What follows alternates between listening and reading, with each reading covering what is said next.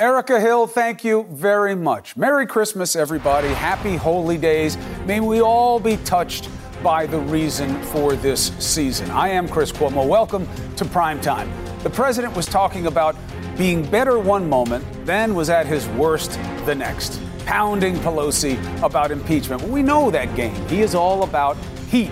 The question is, where is the light at the end of the tunnel for the Democrats? We're going to ask a senior member of the caucus tonight. And presidential candidate Tom Steyer is here to debate if the money that he and Bloomberg are shelling out is proof of a solution or a problem in our politics. What do you say? Let's get after it.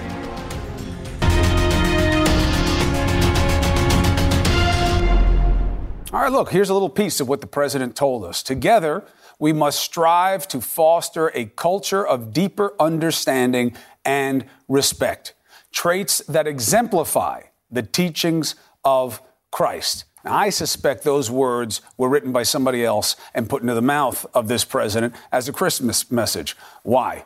Because then we got reality just a couple hours later. Why should crazy Nancy Pelosi, just because she has a slight majority in the House, be allowed to impeach the president? We get the president's play, okay? The question is, what will the Democrats do after the break? Where does this leave them and lead them? Let's ask a senior member of the House Foreign Affairs Committee, Congressman Gregory Meeks of New York. Blessed for Christmas, I hope, for you and your family. Absolutely. Thank you for helping us out on this show as often as you do. Good being with you, Chris. Thank you, sir. So, the president's message, let's put him to the side. In the new year, do you believe there is any chance of Democrats and Republicans working together on things that matter for the American people? I'm talking laws, not bills in the House. Well, you saw at the end of the year, we worked on certain things together. That's how we passed USMCA. That was a tremendously big and important bill. Mm-hmm. There were other bills that we were able to pass working closely together. I know coming out of, for example, the committee, one of the committees I sit on, the Financial Services Committee, we've got bipartisan bills, hugely important, dealing with, for example, Ex-Im Bank, which is important to the country. We passed that in a bipartisan way. That's going to go to the president's desk for him to be signed, to sign. So there's a lot of bills that we have been working on, that we're doing our work. We have been all along, and some McConnell deals with, and some he does not. Do you think that changes? Well, I think so. I think people want to get things done. It's an election year. And you're going to ultimately be judged by what you've done and what you've not done. And I think that we're pushing forward to get certain things done. So the light at the end of the tunnel. When you come back to session, I know the counterfactual. I know that in 98 there was a big gap between when the president was impeached and when the managers were picked. I think it was December 16th and then not until January something were they picked. I know. This is different because it seems like a political play. When you are back, do you think this process should move to the Senate and do so quickly? No. So, first of all, what I disagree with is it's not a political play. What people are calling politics and partisan, et cetera, sometimes a question of what is facts and what are not. What is the truth and what is false? So what is it? And so what we're trying to go out is the truth. So the truth is that thus far, we've had witnesses that come in to testify, not Democrats, not Republicans, but individuals who were with the State Department or our intelligence agency, right, et cetera, to testify based upon what they see as a wrongdoing by this president. Right. So therefore, we come with 2 articles of impeachment. Right. Now we go to and the only person that is obstructing is the president of the United States. Why do I say that? He blocks witnesses. He says he wants witnesses to testify, but he blocks them all. He withholds documents, even documents that some of the witnesses wanted so they could testify. So the one that's blocking and preventing us from the truth, they say, and he has said, that, we need to have someone that was in the room. Well, we want Bolton. We want Mulvaney to come in and testify. Who else do you think you'll get? The idea of the double-edged sword here, I think is a good analogy. Let's say you do get witnesses in the Senate. I don't know. I think it's less than 50-50 right now, but what do I know? If you get those two, you're going to give, Congressman. You're going to have Biden witnesses in there. You're going to have the Republicans go after threads that they see as relevant, if for no other reason than the president wants them to. Is it worth it? Well, here's what we know. Biden has been investigated, and the facts have shown there's nothing there. There's been an investigation.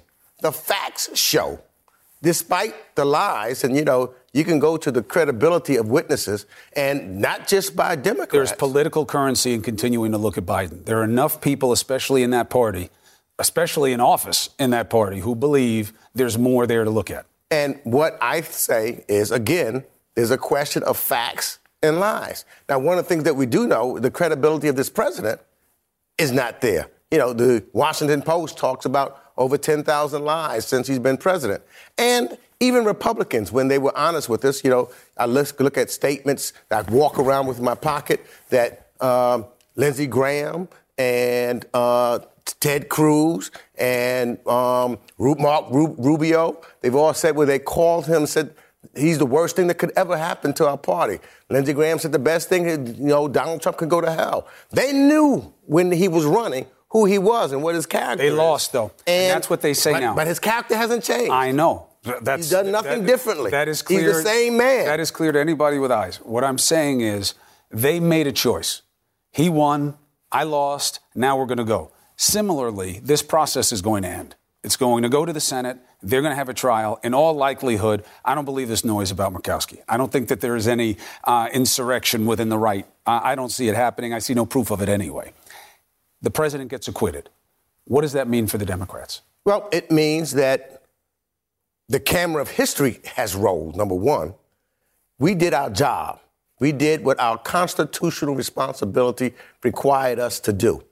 And for me, and one of the reasons why I'm happy that you have me on this show, I want to make sure that I am on the right side of history, that I've kept my oath of office. I'm not doing what McConnell is doing, where he's not keeping his oath. He's already said he's going to be in cahoots with the president's people. He made a mistake trial. Saying that he was not impartial when he has to take an oath to that. That's on him.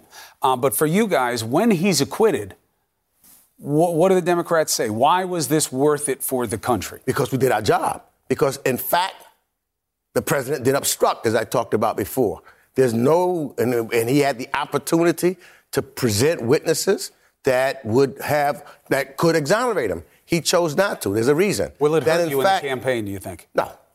How do you know so quickly? No.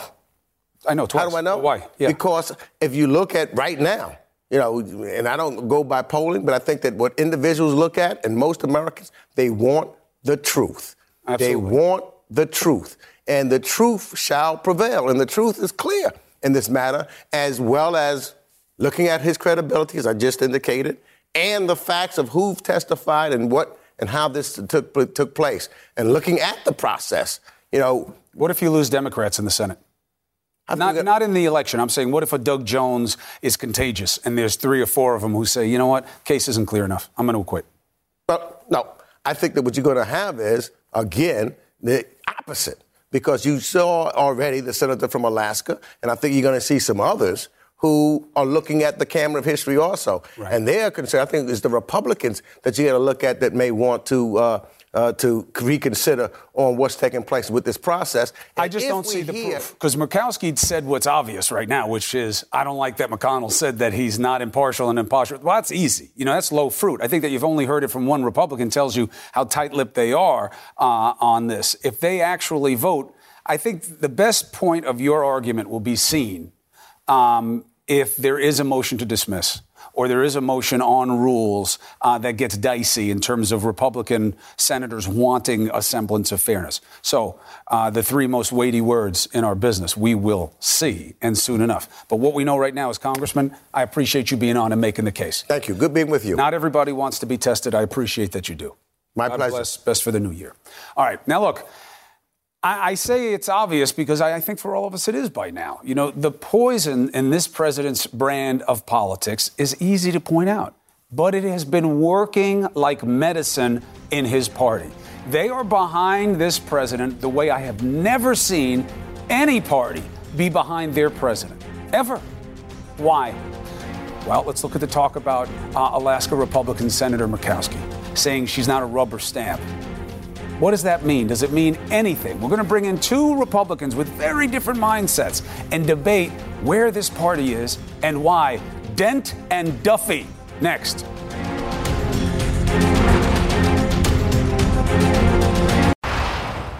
Senate Majority Leader Mitch McConnell has made no secret of his own bias in an impeachment trial, and that was a mistake. I can't wait to watch him take the oath. Now, on the opposite end of the spectrum, we have a lone Republican senator, and I emphasize lone for a reason. Moderate Lisa Murkowski of Alaska. Here's what she said. In fairness, when I heard that, I was disturbed. To me, it means that we have to take that step back from being hand in glove with the defense. Any way we move forward, I think it's going to be important that at a minimum, the process that the Senate uses is one that is fair and full. Now, this is getting a ton of pickup and heat.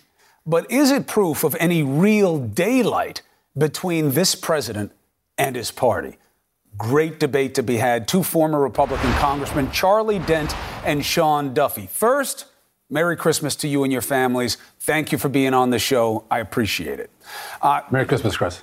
Good to have you. Charlie, Merry Christmas. Push back on the idea that means nothing. Of course, he made a mistake saying that he wasn't impartial in this situation. It's easy for Murkowski to say that. It's easy to say that this process should be fair, but your party is locked in. Where is there any proof that that's false? Well, I think we should take Lisa Murkowski at her word. I think she's saying a signal to Mitch McConnell that she wants there to be a negotiated agreement between McConnell and Schumer to come up with some kind of a consensus on witnesses, for example. And hey, Lisa Murkowski is not a shrinking violet. I mean, she's beaten back right-wing challenges before. I remember when she was primaried, she turned around and beat the guy as an independent. So she knows how to fight. And I think that she can move some other members. So she clearly wants a fair trial. We'll see if there's any real daylight at the end of the day between her and the president. But I think she just sent out a warning shot. It's not about the Murkowski for me. It's about the Duffys for me. There are so many more of you and people with your mindset, which is we have to protect this president. What's being done to him is unfair. And that is the chapter of this history we're going to write. You don't think you'll see that in the Senate, Duffy? So first off, I would agree with you, Chris, if the House had actually had a fair process themselves. I mean, they did hearings in secret. Donald Trump wasn't present, wasn't able to cross-examine witnesses, wasn't able to call his own witnesses. It was a political show and a political sham. So now to come to the Senate and say we want something other than politics, I think is rich. I would agree that if the House had been fair in the way they had done this and not been political, I would join you and Charlie and say I think the Senate should do the same thing. And that's the danger when you just play politics. It trickles down. And so now the Senate's going to play politics. And I think Lisa Murkowski, she's an upstanding lady. Do I think she gets any traction? Probably not. She was back home, in Alaska when she made those comments. Who knows what her perspective is going to be when she gets back to D.C. and in the Senate with her fellow Republican colleagues. Now, Charlie, I've had this debate with Sean before. I believe he's arguing the two wrongs make a right model of this. I don't agree with his assessment of the House process. I believe it was exactly what we've seen in the past, except that the House wound up doing the investigating this time. It wasn't in something that wasn't really secretive, like Ken Starr, who spent 4 years looking at this kind of stuff. But the point remains the same, Charlie, is that they can say they want it to be fair. But the politics of what Sean is laying out, is that too strong to have the Senate be anything other than the correction of the House for your party? Well, I think to be fair, I think the House did rush their process more than they should have. They should have insisted on witnesses and subpoenaed people and tried to enforce those subpoenas. That said, a lot of these senators have been running their mouths. And they should at least put up the pretense that they're going to be impartial, even though many of them have already made their minds up.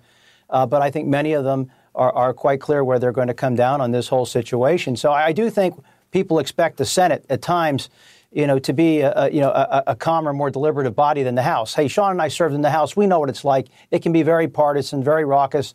The Senate is there often to calm things down. And I think many Americans are expecting the Senate to act like adults and try to run what appears to be a fair trial, even if people have already made their minds up. Sean, what is the fear? And I don't say this cynically. fear is powerful in politics. My suggestion is that this president scares people in your party. Not like I'm going to hurt you, nothing thuggish. I will beat you if you go against me. I will come where you live, and I will run someone against you. I will come to where you are, toe for toe, and you will lose like Sanford did. Is that the pull for people? No. So I think you're absolutely wrong, Chris. I think people don't gravitate towards Donald Trump because they fear him. They gravitate towards him because they love him. They love the policies that he's fighting for. We're a party of lifers. We believe in life, not late-term partial birth abortions. We believe in secure borders. We believe in fair trade. We believe in limited government. Donald Trump has fought for all those things, and that's why people love him. No one's afraid of him. And people who disagree with him, and Charlie was one even when he was in Congress, would say he disagrees. Murkowski feels like she can say she disagrees.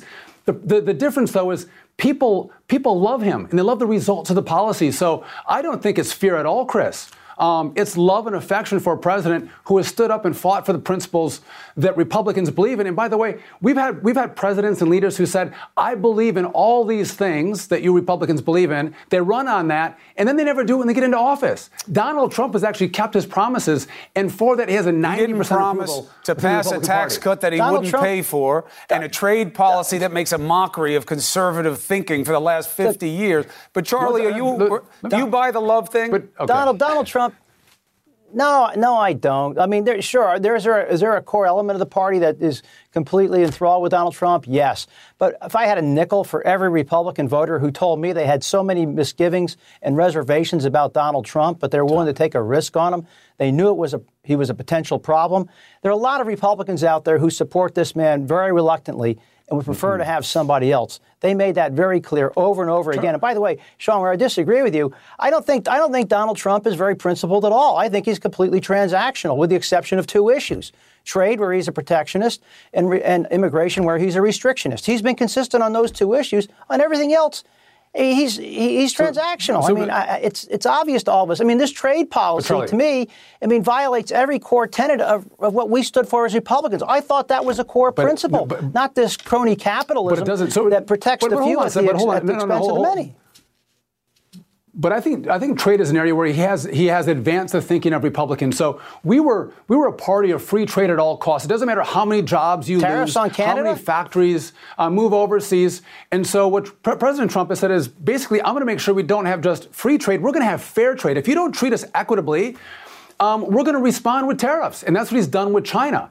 And so I think Republicans have rethought that. Tariffs on Canada, Mexico, and Brazil, German cars? And Charlie, I think you're living in a bubble. There is a small sliver of anti-Trump Republicans, but Donald Trump has a 90% approval rating. And I hate to quote this, I'm going to get lit up on this, Chris, but some will say that Donald Trump is a greater president than Abraham Lincoln. That's how much they love him. Well, but it's not because they're afraid of him. The thing. It's because of his successes. I know I'm going to get crushed on that, but it's true. Let's leave the debate there because I'm out of time. But I will say this: I think I think the reckoning is not going to be about policy. It's that every Republican I have on here to defend this president, literally everyone, will say, no, I wouldn't have said what he said. No, I wouldn't do it that way. And I don't get how the party of character counts makes that compromise. But that's for the voters to decide. Sean Duffy, Charlie Dent, God bless you both and your families. Thank you for being with me.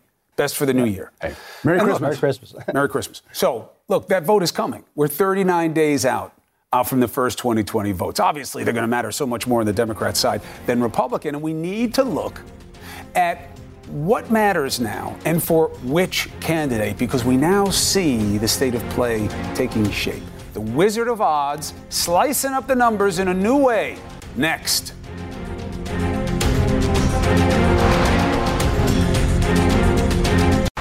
I've argued to you many times on this show that this election doesn't start until the votes start coming in. And that's not just a silly, obvious point. It's that's when the media starts to pick winners and losers and why and metrics and all these things. However, the shape of the race heading into it matters. There's a new analysis. There are a few wild cards at play like we haven't seen before in this race. So we brought in the Wizard of Odds, Harry Enton, to show us what he thinks matters now and why. Good to see you, brother. Shalom. So I just want to start off with a simple concept, right? So take a look at the 2016 versus 2020 choice for president. So in 2016, we had a record gender gap, 25 percentage point difference between how women voted, a 14-point margin for Hillary Clinton, and how men voted, an 11-point margin for Donald Trump. Now take a look at 2020. This is an average of our October and our December polls. What do we see? We see the gender gap becoming even larger, a 34-point gender gap. Men are voting about the same, 10 points for Donald Trump versus 11 back in 2016. But women are increasingly becoming more Democratic. They're going for Joe Biden in the polling by a 24-point margin. That's a 10-point increase from what they were doing in 2016. So what? So what? Well, there are a couple of so whats on this.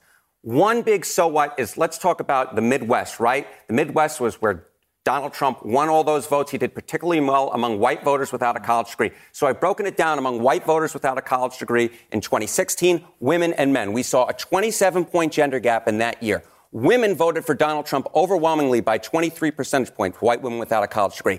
Now take a look at 2020, because I think this is so key. In an average of our last two polls, women are going for Donald Trump by just 4 percentage points, just 4. That creates a gender gap of 39 points. So Trump is losing among women who he won overwhelmingly back in 2016. He's losing ground among them, and he's basically even now. So the weighed and measured and found lacking analysis is informed by women, especially if they don't have a college degree. But then you offset that with him being at 90% in the party, Harry. Yeah. Where's the space between those two things? I think the space between the two of those is, although the swing part of the electorate is becoming smaller and smaller and smaller, it is the pivotal part of the electorate. Even if you're seeing small changes among small groups of people, remember, Donald Trump won the state of Wisconsin by just 1 percentage point, just 1. So if we are seeing movement like this among white women without a college degree, who make up 28% of the voters in the Midwest battlegrounds like Wisconsin, like Michigan, it really matters. It's such a thin margin to begin with. All right, I get it. So now you have to look at on the Democrat side, how much do people who say they want a particular candidate mean it, right? You call that durability. Yes. What do you see? Yeah, so just to sort of set the stage work here, look at this. This is the top choice for the Democratic nomination. This is my average of polls in December of 2019 versus December of 2018. Look at Biden. So similar here, 28% now versus 27% back in December of 2018. Bernie Sanders, the same thing, 18% now versus 17% back in December of 2018. And why is that? Why is that? I think one key thing, you're talking about this durability. Take a look at our last poll here. Look at this. We said, okay, who's your choice for the nomination? And is your mind made up, or may you change your mind? Among those whose minds are made up, look who's at the top. Joe Biden with 37%, Bernie Sanders with 26%, versus Elizabeth Warren just at 11%. A lot of her voters say they may change their mind. The same with Pete Buttigieg, just 7% among those who say their mind is made up, just 7% are supporting Pete Buttigieg. All right, so quick. This idea that Sanders is having a resurgence, his numbers have been solid. Warren took a bite out of his ass for a while, but his tuchus. But he's been bringing them back. But now the new narrative is, hey, it could be him because... You know what? The fact is, it could be him. I will say this. Bernie Sanders does better among whites without a college degree and non-whites who tend to be unrepresented in media coverage. The same for Joe Biden. But the fact is, look, he's still in the national polls at only 18%. That is not enough to win a nomination. He has perhaps a very high floor, but his ceiling, he hasn't shown that he's able to get above that. We'll have to wait and see. 18%, not enough to win a nomination, but certainly big enough that he'll be able to continue on in this nomination. Sanders is going nowhere. The only question is, how far does he go? I think that's the big question. All right, I got you. Harry, thank you very much. Not easy to explain. You did it very well. Appreciate it. I appreciate your Even kind I words. got most of it. Now, somebody who is up in that nth echelon of understanding things is someone I call the politics professor. Ron Brownstein, brilliant journalist, understands the meaning of the numbers. Good to see you, as always. The best of your family for the holy days. Happy holidays, yeah. So does all of that make sense to you about what we're seeing in terms of these very small margins in the places that matter and this gender gap being real? Right. Look, I agree with Harry completely on one key point. I mean, the biggest reason Donald Trump is president, I think, is because so many blue-collar white women in the Midwest, in the key states of Wisconsin, Michigan, and Pennsylvania, picked him over the first female nominee. His margins in all the data sources that we have nationally among those non-college white women was 20 points or more. And he has seen a significant erosion. I mean, we saw in that poll that they had. I think it began. Part of it, the obvious part of it, is his style and manner, and. But he was like that before, Ron.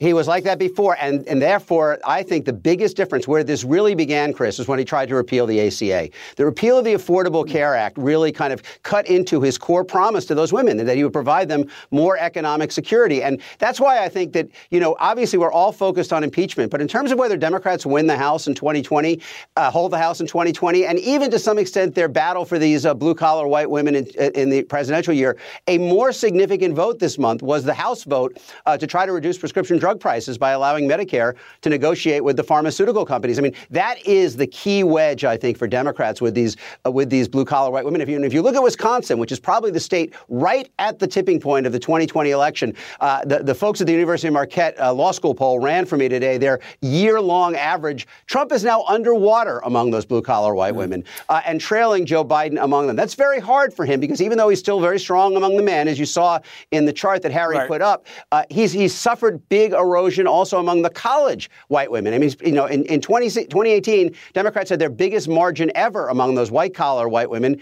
and we're probably going to see that again in 2020. I mean, look, the professor has argued to me numerous times that I am wrong to suggest that the way this president is doesn't matter. I look at the durability within his party at 90% and this, legion of apologists who come on this show, no matter what he says, no matter what he does.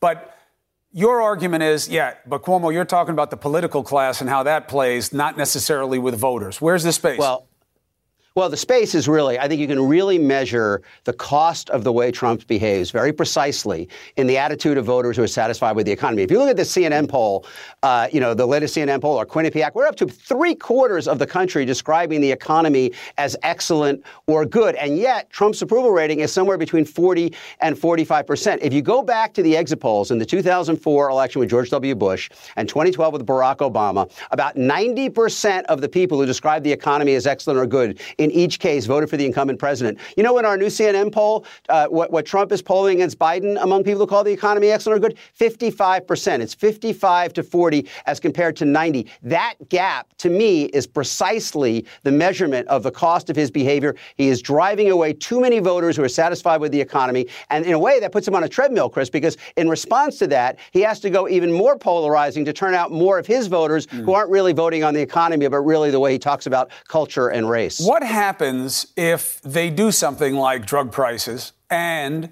the president then takes credit for it? So the Democrats say, this was our idea. He said, but I got it done. Is that a fix for the president with these same voters, largely female in orientation, mostly non-college?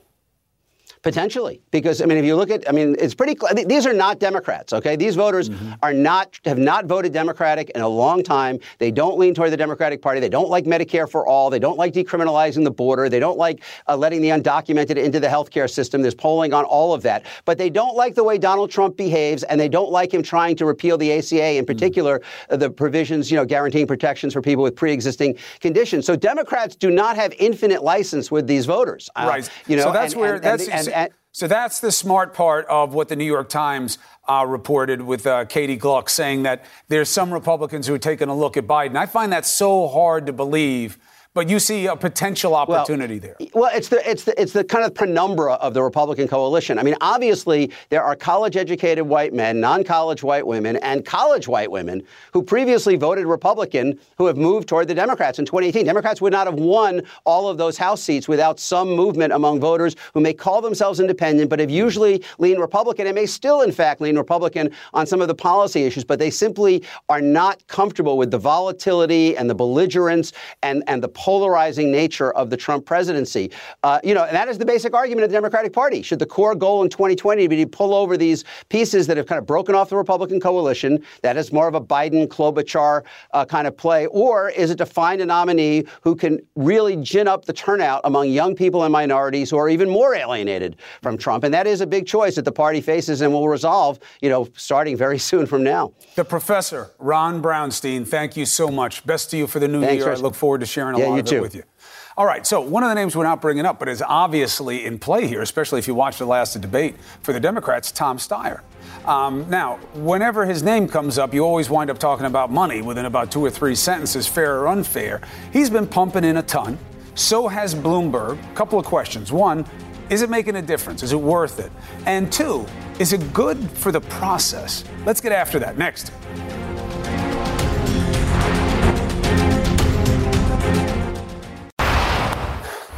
Used to be the Republicans were where the big bank account battles happened, but no more. There are two billionaires vying for the Democratic nomination. Money can be magic in a politics, especially one that is so dependent on ads. Michael Bloomberg, Tom Steyer, they spent a combined total of more than $211 million on TV spots so far. Two questions.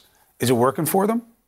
More importantly, is it working for the rest of us? Democratic presidential candidate Tom Steyer joins me now. Always a pleasure. Best to your family for the new year. Chris, nice to talk to you. The money and using it the way you do. Why is it okay?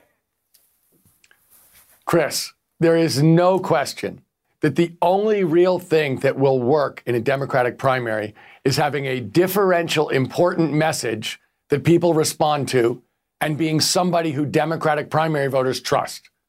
I mean, I can look, not talking about myself, but talking about Mayor Bloomberg. If he would embrace a wealth tax, which I've said, if somebody like him or like me, who's very rich, is going to run and represent Democrats, they have to understand the inequality in income and money in this society and embrace a wealth tax to represent the people, to show that how unjust the current situation is. If he would do that, then it's just a question of what is his message and do people believe it? Yeah, and that's I get it, Tom, but there's single no reason. Person. I get it. I get that message matters. So does money. And the argument is you, and arguably even Bloomberg, we have invitations out to him to be on the show. I've obviously interviewed him before. He hasn't wanted to come on to make his case yet. We'll see when he does. But for the money, you guys aren't in this race. And is that okay that the process even allows it? Well, let me put it this way, Chris. I'm not a famous person.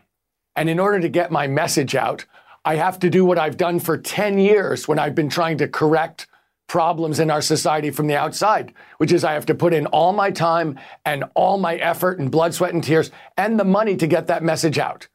So if I weren't allowed to do that, you'd basically be saying only famous people get to do this or senators. No, so I hear you. Look, I hear you about that, but it's not like you're making a hoi polloi. You're making a hoi polloi argument versus the hoity-toity, but you're not the common man. It's not that the billionaire class is being suffocated by the bubble. No, I'm not saying that, but I'm saying there's an insider versus outsider question here. Because for 10 years I've been doing this from the outside, taking on corporations and beating them.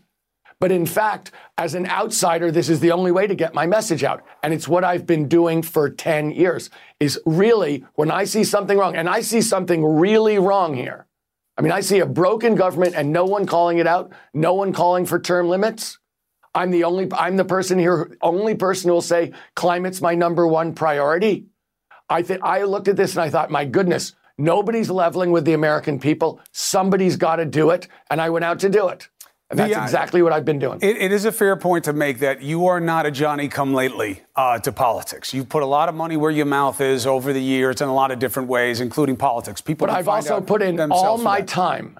It's not just money. I'm not saying you haven't. I'm saying that's all fair. I've put in all my time and effort. That's all fair. Yep, I'm not trying to counter that at all. You put your time, you put your blood, you put your sweat, you put your money. I allow you to check all those boxes because that's what the record shows.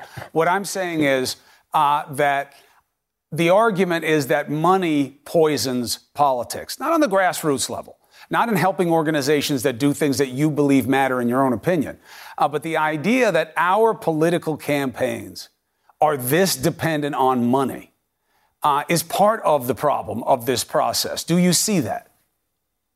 Chris, I take your point, but my point is this. If you don't have a message, if I don't have a message that the people in Iowa believe, if I don't have a message that the people in New Hampshire and Nevada and South Carolina believe, and they don't trust me like me, that's all that matters. All right, but I mean, it's not like you're lighting it up in the polls despite the money. I mean, we had you at 3% in a couple of the polls. Now, you're usually around a single digit. What does that tell you about the money? It tells me that you're looking at the wrong polls, Chris. Oh, yeah? What do you think your numbers are? I think you're looking at a national poll. And I think that what this actually is a series of state elections, all of which It's a series of state elections, all of which impact each other. So I think that national polls, to me, aren't that relevant. What's really relevant is going to be a series of elections, caucus in Iowa, primary in New Hampshire, caucus in Nevada, primary in South Carolina. So actually, that's what I think counts. And I think that's where I've been spending my time. That's where people have gotten, some of them, a chance to hear what I have to say and who I am. And I believe those people really understand what I'm saying and like it. So I actually think you are looking at the wrong numbers, my friend. We'll see soon enough. And by the way, there's some truth to what you're saying. This race changes once the votes start. I know that sounds completely absurd. It's obvious. Yes, of course it changes. I'm saying the media narratives change. They start talking about a different universe with people, and they start talking about them in different ways. So you're right, and that's why the three weighty words are "we will see." Let me ask you something. Do you really believe that your party is going to win this election? Chris, I think everybody is getting a gut check on that right now. I think that's a fair question. Look, we can see what Mr. Trump is doing, and we can see what he's going to do. And it's what you were talking about before. He's going to run on the economy. Yeah, and why wouldn't honestly, that's all he's got. But that's the biggest thing to have in politics. I agree, Chris. And my point is this. Conventional Democratic wisdom won't work against Mr. Trump. But how do you beat him anyway? He says, just look at the numbers. The "are you doing better than 4 years ago" metric. Well, Chris, if you'll apologize me for saying this, I just said to you, you're looking at the wrong numbers. He's looking at the wrong numbers too. Because real question here, he keeps looking at GDP, unemployment, and the stock market, right? Yes. The real question is, how are the American people doing? Not the average, because the average is so weighted by rich people. The question is, how are 90% of working Americans doing? Unemployment is very low. Unfortunately, you can't live on the jobs that you have. You really can't. But they'll point and say, look, they'll say wages are better than they were 4 years ago, that there has been a rising tide. Maybe not what we want, but better than nothing. You know, this is a guy who has sold a bill of goods to the American people. And my point is, you need somebody like me who spent 30 years building a business who can take him on the economy. This guy's one of the all-time great salesmen. But he did exactly the same thing. I mean, Chris, you're from New York. You probably went down to Atlantic City to his casinos. No, good grief. I only went there once, and it was to jump off one of them.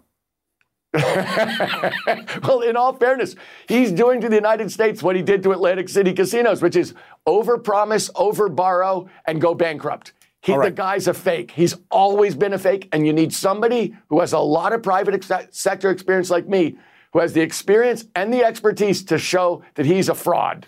Always has been. I hear you. I welcome you to make the argument here. We'll continue to make the case to the American people.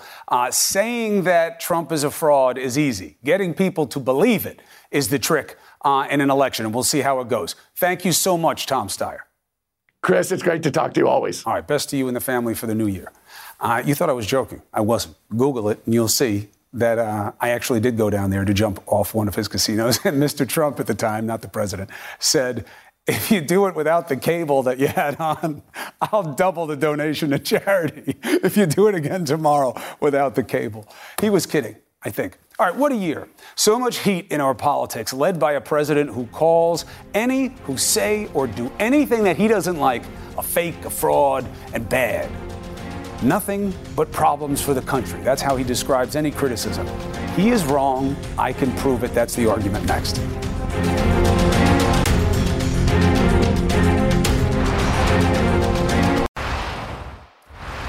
All we journalists do is talk about the bad, and we're therefore making things worse. That's the president's main argument against criticism. It's all fake, malicious, therefore it's part of the problem.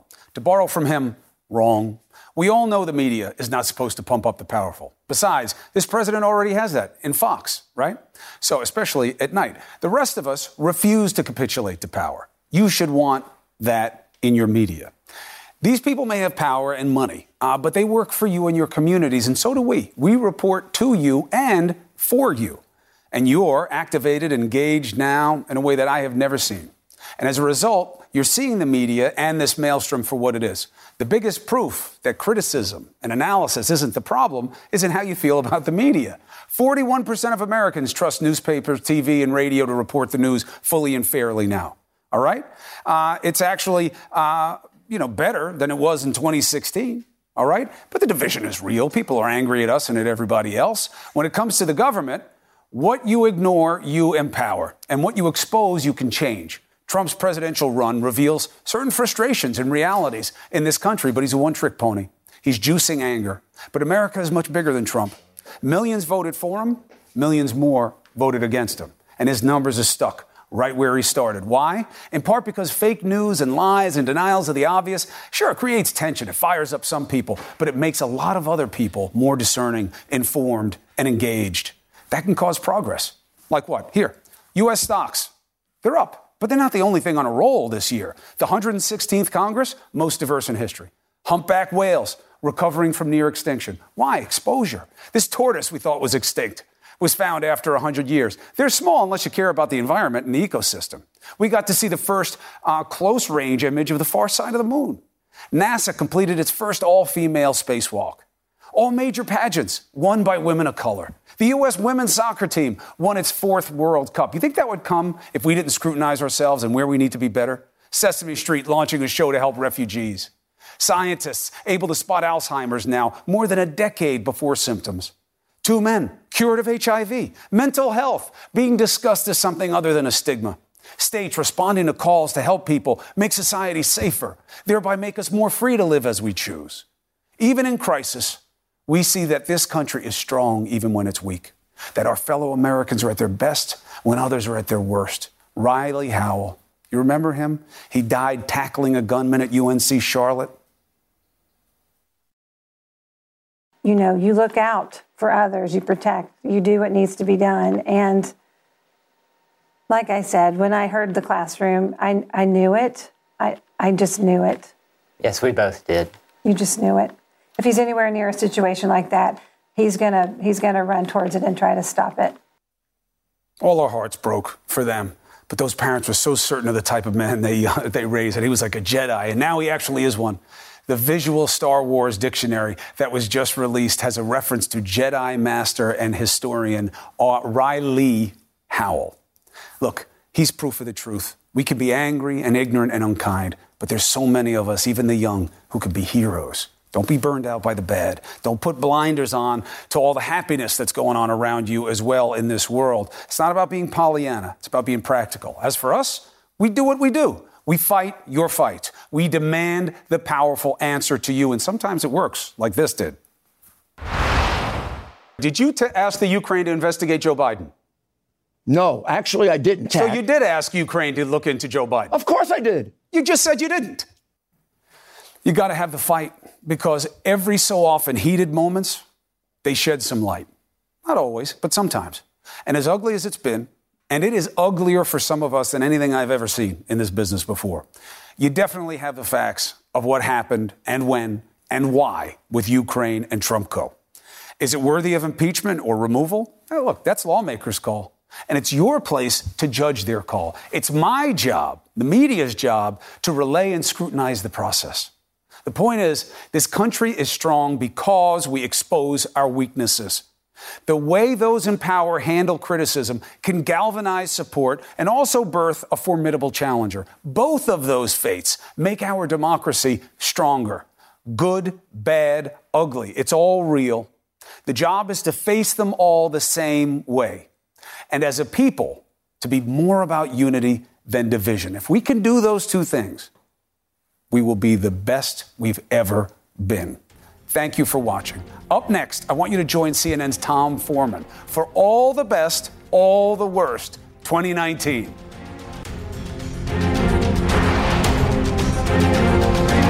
Quality sleep is essential, and that's why the Sleep Number Smart Bed is designed for your ever-evolving sleep needs. So you can choose what's right for you whenever you like. Need a bed that's firmer or softer on either side? Helps you sleep at a comfortable temperature. Quiets their snores. Sleep Number does that. Sleep better together. J.D. Power ranks Sleep Number #1 in customer satisfaction with mattresses purchased in-store. And now, save 50% on Sleep Number limited edition smart beds for a limited time. For J.D. Power 2023 award information, visit jdpower.com/awards. Only at Sleep Number stores or sleepnumber.com. Now streaming exclusively on Max, a new CNN flash doc about the album that has Nashville talking, Call Me Country. Beyonce and Nashville's Renaissance. Watch it at max.com/callmecountry. Max subscription required.